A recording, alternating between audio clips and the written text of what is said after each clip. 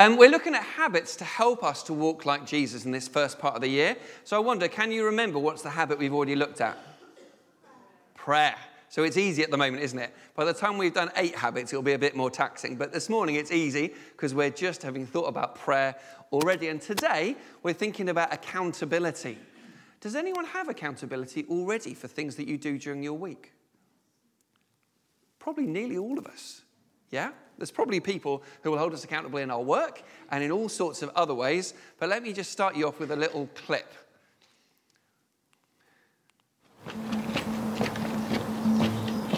Right, we're looking for a football net, and there it is at the end of the garden. So, where is he? Okay, so he's very miserable, he's very caught up. Right. Right leg's stuck, it's round his body. He looks in a right pickle, don't you, fella? Got some very tight round here. Where does that go? It goes round that side. So now I've got to hold the fence, the fox, without getting bitten. Right, fella. Off into the undergrowth, never to be seen again.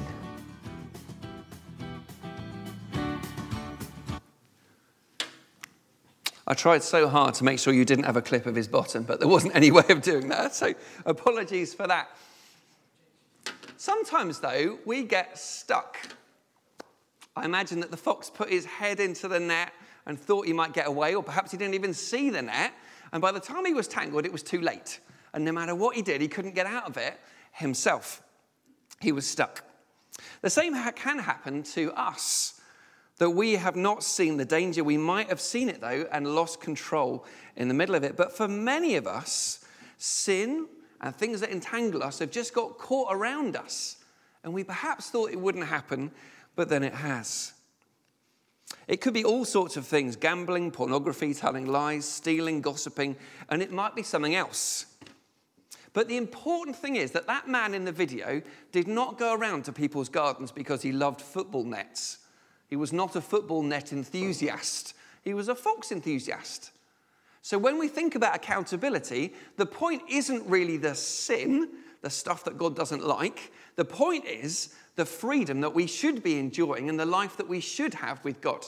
So as we think about accountability, let's not be too focused on the net, on the stuff that's gone wrong, but let's think the purpose of getting out of it is to experience freedom and life with God. Paul writes, if someone is caught in sin, and we all get caught in sin, if that happens, someone else should restore them gently, but watch out in case that we too get stuck in the same thing. Now, the man in the video could have looked at the fox, got out his chair, put it at a safe distance, and shouted at the fox, "You idiot. How did you get stuck in the net? How did you not see that coming?"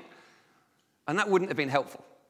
And the other thing he could have done was to go and sit in the net with him and get tangled up himself and to sit in the net and say to the fox, "Isn't it terrible? We're both stuck in this net together. It's so understandable. I barely noticed it as well." But that wouldn't help either. And as we think about accountability, we're thinking about how do we help each other out of sin in our lives so that we're not standing back and going, "You idiot." And we're also not just saying, "Oh, there, we all make mistakes." Because actually, what we want is freedom. What we want is to step out of those habits. James chapter 5, verse 16. That's not James chapter 5. Says, "Confess your sins to one another and pray for one another that you might be healed." It's that idea of a habit of accountability. Now, can I tell you that I don't rock up here on a Sunday morning and read you all out my list of sins? But what I would want to do is to choose someone that I trusted, who would be there for me, who would help me. And so I wonder what that might look like for each one of us. So this is what it could look like. You might ask someone in your life group and say to them, "Could you help me? At the moment, I'm really struggling with," could be all manner of things. My Facebook at the moment keeps trying to feed me pornography and I don't like it. And so I'm having to say to myself, if I go on Facebook, what do I need to click on to make sure that doesn't happen? In your life, it might be something else. You might have friends who want to have those little conversations about somebody else and it leads into gossip, and that's not helpful. So I don't know what it will be for you, But for each of us, we need accountability. We need some help. So it might be that you have someone who every week you say to them, can you ask me some questions? It could be, how much have you been drinking this week? Have you told lies this week? Have you allowed yourselves to look at images of men or women online this week that you shouldn't have done? And so they'll be able to help you with that. And they're doing it as a friend, and they're doing it in love, and they're not doing it because the sin or the net's important, that they're doing it because freedom with Jesus is so important. The more I invest in my relationship with Jesus, these other things will become less attractive to me. And gradually I find myself living in the way that God wants me to. I imagine, though, in all of this, you've rarely walked into church and someone else has come up to you and said, do you know, brother, I see that sin in your life. I noticed what you were doing at the weekend. People don't tend to do that, partly because we hide that stuff, and partly because we typically are quite nice people. So we don't tend to point it out in each other's lives. You're a bit of a gossip, you are. We don't do that to each other. And so what we need to do is to give someone else permission and say, do you know, could you help me? When you see me doing this, that, or the other, please ask me what I'm doing and help me not to do that. You invite someone in, and that way it's something where they're helping you rather than it feeling like I'm being picked on by this other person. Sometimes with sin, I think I can just dip my head into the net and then I'll be able to walk away. But actually, that tends to not be the case. Galatians tells us that we sow what we reap, so be careful. Remember to feed yourself those things that will help you to grow in love of Jesus and to stick away from the stuff that you know can tangle you up. Our second passage is in Ecclesiastes, and you might have heard it at weddings, but actually it has a much wider and useful application. 2 are better than 1. 2 can stand against all sorts of things. 2 can help each other up. So if you're feeling stuck in your life, can I encourage you? Have somebody else who's going to help you. I know that for me, in my life, the times when I've trusted someone else and said, I'm finding this hard, that power for it to make me feel terrible goes away. And it's in the light, and I'm not hiding it anymore, and I feel like the devil can't use it against me anymore. There is real power in bringing someone else in and saying, I trust you, help me with that thing, even though the first time you say what you've done, you'll think, I feel awful about that. But the point, remember, isn't the net, isn't the sin. The point is the freedom that we want to walk into. Accountability, though, can be wider than just sin. So you might commit in your life group that you'll go through the Bible in a year. You might say, I want to start praying more. And those are also things you could say to somebody else. Ask me, have I prayed this week? Have I taken any risks for Jesus? What's my week been like? I have, though, 18 people who hold me accountable. Do you know who they are? They're your PCC. That's part of their job. They're like governing body of the church. That's part of their role, to hold me accountable and say, what are you doing? What do you spend your week doing? What's your mission in this place? What are we called to as a church? And you might remember in 2021, we set ourselves this vision about connecting in all sorts of ways. So let me give you a brief update where we're up to. In fact, better than that, if you could you talk to someone near you? Do you notice anything that we've done as a church that's helped with any of those areas? So connecting with each other, which was the family one, connecting with our friends, which was about sort of outreach and evangelism and so on, connecting with our community, which was about how do we do good for people who don't come to church, and connecting with the wider church family and with the region. So have a little think if you know of any, or maybe ever talk to someone near you. Do you know of anything we've done that's helped in that? Because I've set this like 2 years ago, so if we haven't, that's not great. Have a think, maybe ever talk to someone near you. What do you know about?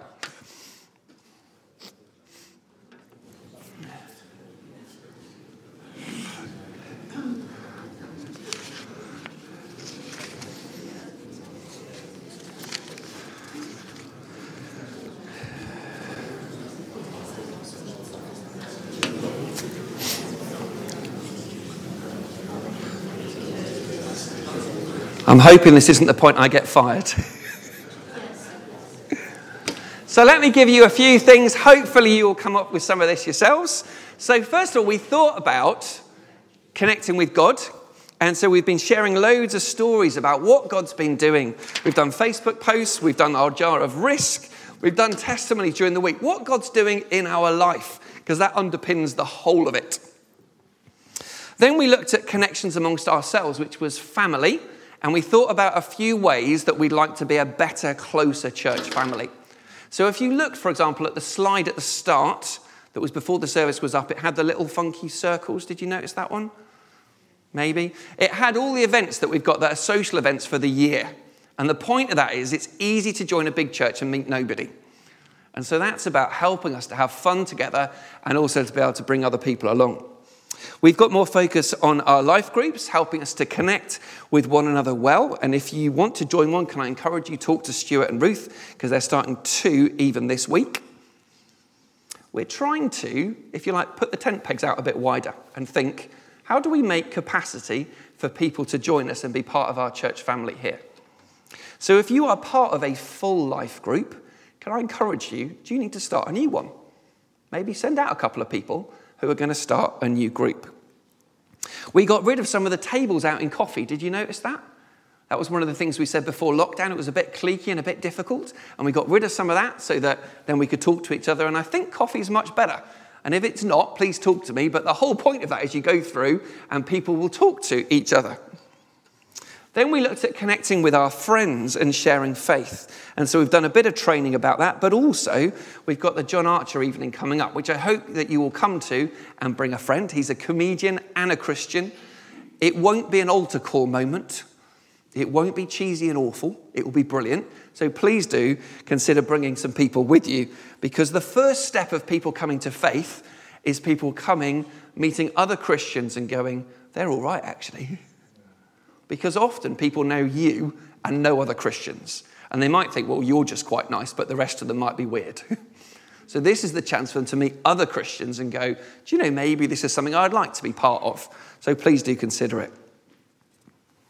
We're looking at Messy Church and tweaking that. And we're also, at the moment, just about to launch a 20s and 30s event for Teesside Wide, because we realise that that age bracket are not served well in churches.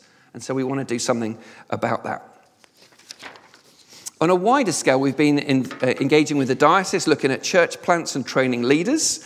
And I hope that you're aware we haven't just hung St. Paul's out to dry. So when we sent them off to be our church plant, we didn't just go, off you go, that's it. So I meet regularly with Paul, and we're starting to send over preachers and leaders to help support that plant. One of the things, though, that we need next, really, is to be able to help them out with some worship leaders, because they've got almost no musicians. And so if today you think to yourself, do you know, I can play a little bit, can I encourage you to learn a little bit more? And then you might become part of one of our worship teams. I can play 10 chords. I know it's impressive, isn't it? But on the guitar, that's as many as I can do. I've got 10 chords in the bag. And you know, I can do, I think, all the worship songs that we play. So it doesn't take that long to be able to get a bit of competence, and then you might be part of the answer to how we can start more services and plant more churches. The other thing that we could really do with is more people who are interested in children's work. We've got quite a lot interested in youth. We've got a few less interested in children's work. That's another thing that we'd love to step out into, and to see more children's work happening across the church and planting new congregations. Launching plants, though, means often a sacrifice for us. And one of the questions I've been mulling over is something I got asked last week, which was, do we want a baby? Do we want to send out church plants? Because it's a bit messy and it will cost us a bit. But all the research on planting churches says they end up having a younger demographic than the average church, that they reach more children and more young people, that they grow quicker, and they're more embedded in their communities. So it's worth it. It'll have great fruit out of the end of it. So do feel free to hold those leading this church to be accountable. What are we doing? What's the plan? Where are we up to? And to pray and think, where do I fit in? And if you don't think you fit into anything we do, then talk to us and say, can we start something else? because we'd love to be a church that reaches out more. Accountability is then a gift to all of us. It helps us to hold on to what we intend to do, both in terms of avoiding sin, but also in stepping into the things that we really feel passionate about and what God's told us to do. I've been looking this week at a particular phrase, and I don't know if you would know where it comes from. And the phrase is this: screw your colours to the mast. Anyone think they might know where it comes from? Screw your colours to the mast. Have you heard it before? You heard nail your colours to the mast? You can nail them, or do you nail them in the north? We'd screw them in the south. But whatever you do, however you attach your colours to the mast, you might know where it comes from. So it's a sailing idea. And this is how it works, right? Let's say that Ben had a boat and I had a boat, right? And we wanted to fight each other with our boats. We both raised our flags.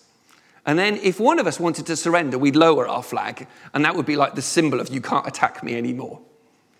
But if a ship was never going to surrender, then it would just nail its colours to the mast because it couldn't lower them again.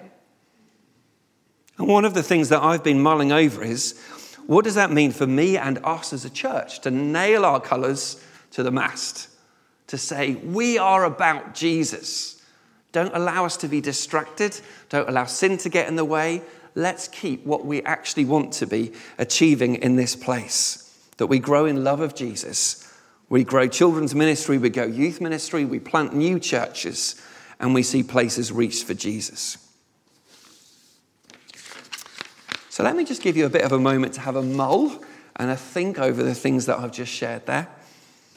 And perhaps to ask God, what does he want to say to you this morning? It might be about accountability. It might be about something about the involvement in the church's vision. It might be something a bit different. So just take a moment, have a conversation with Jesus yourself. What does he want to say to you about all of this today?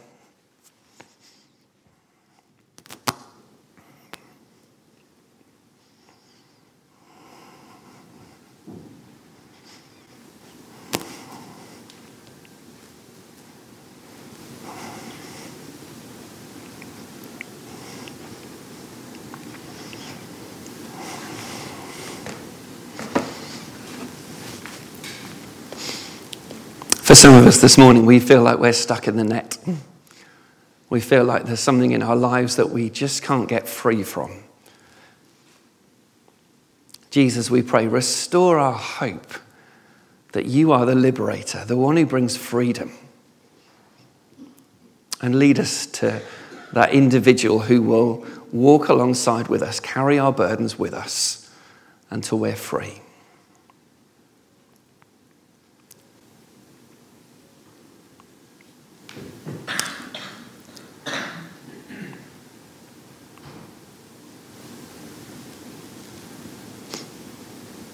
Father, we pray where we feel like we are not fully nailing our colours to the mast. God, draw us to you again. Help us to know that you are good, that you can be trusted.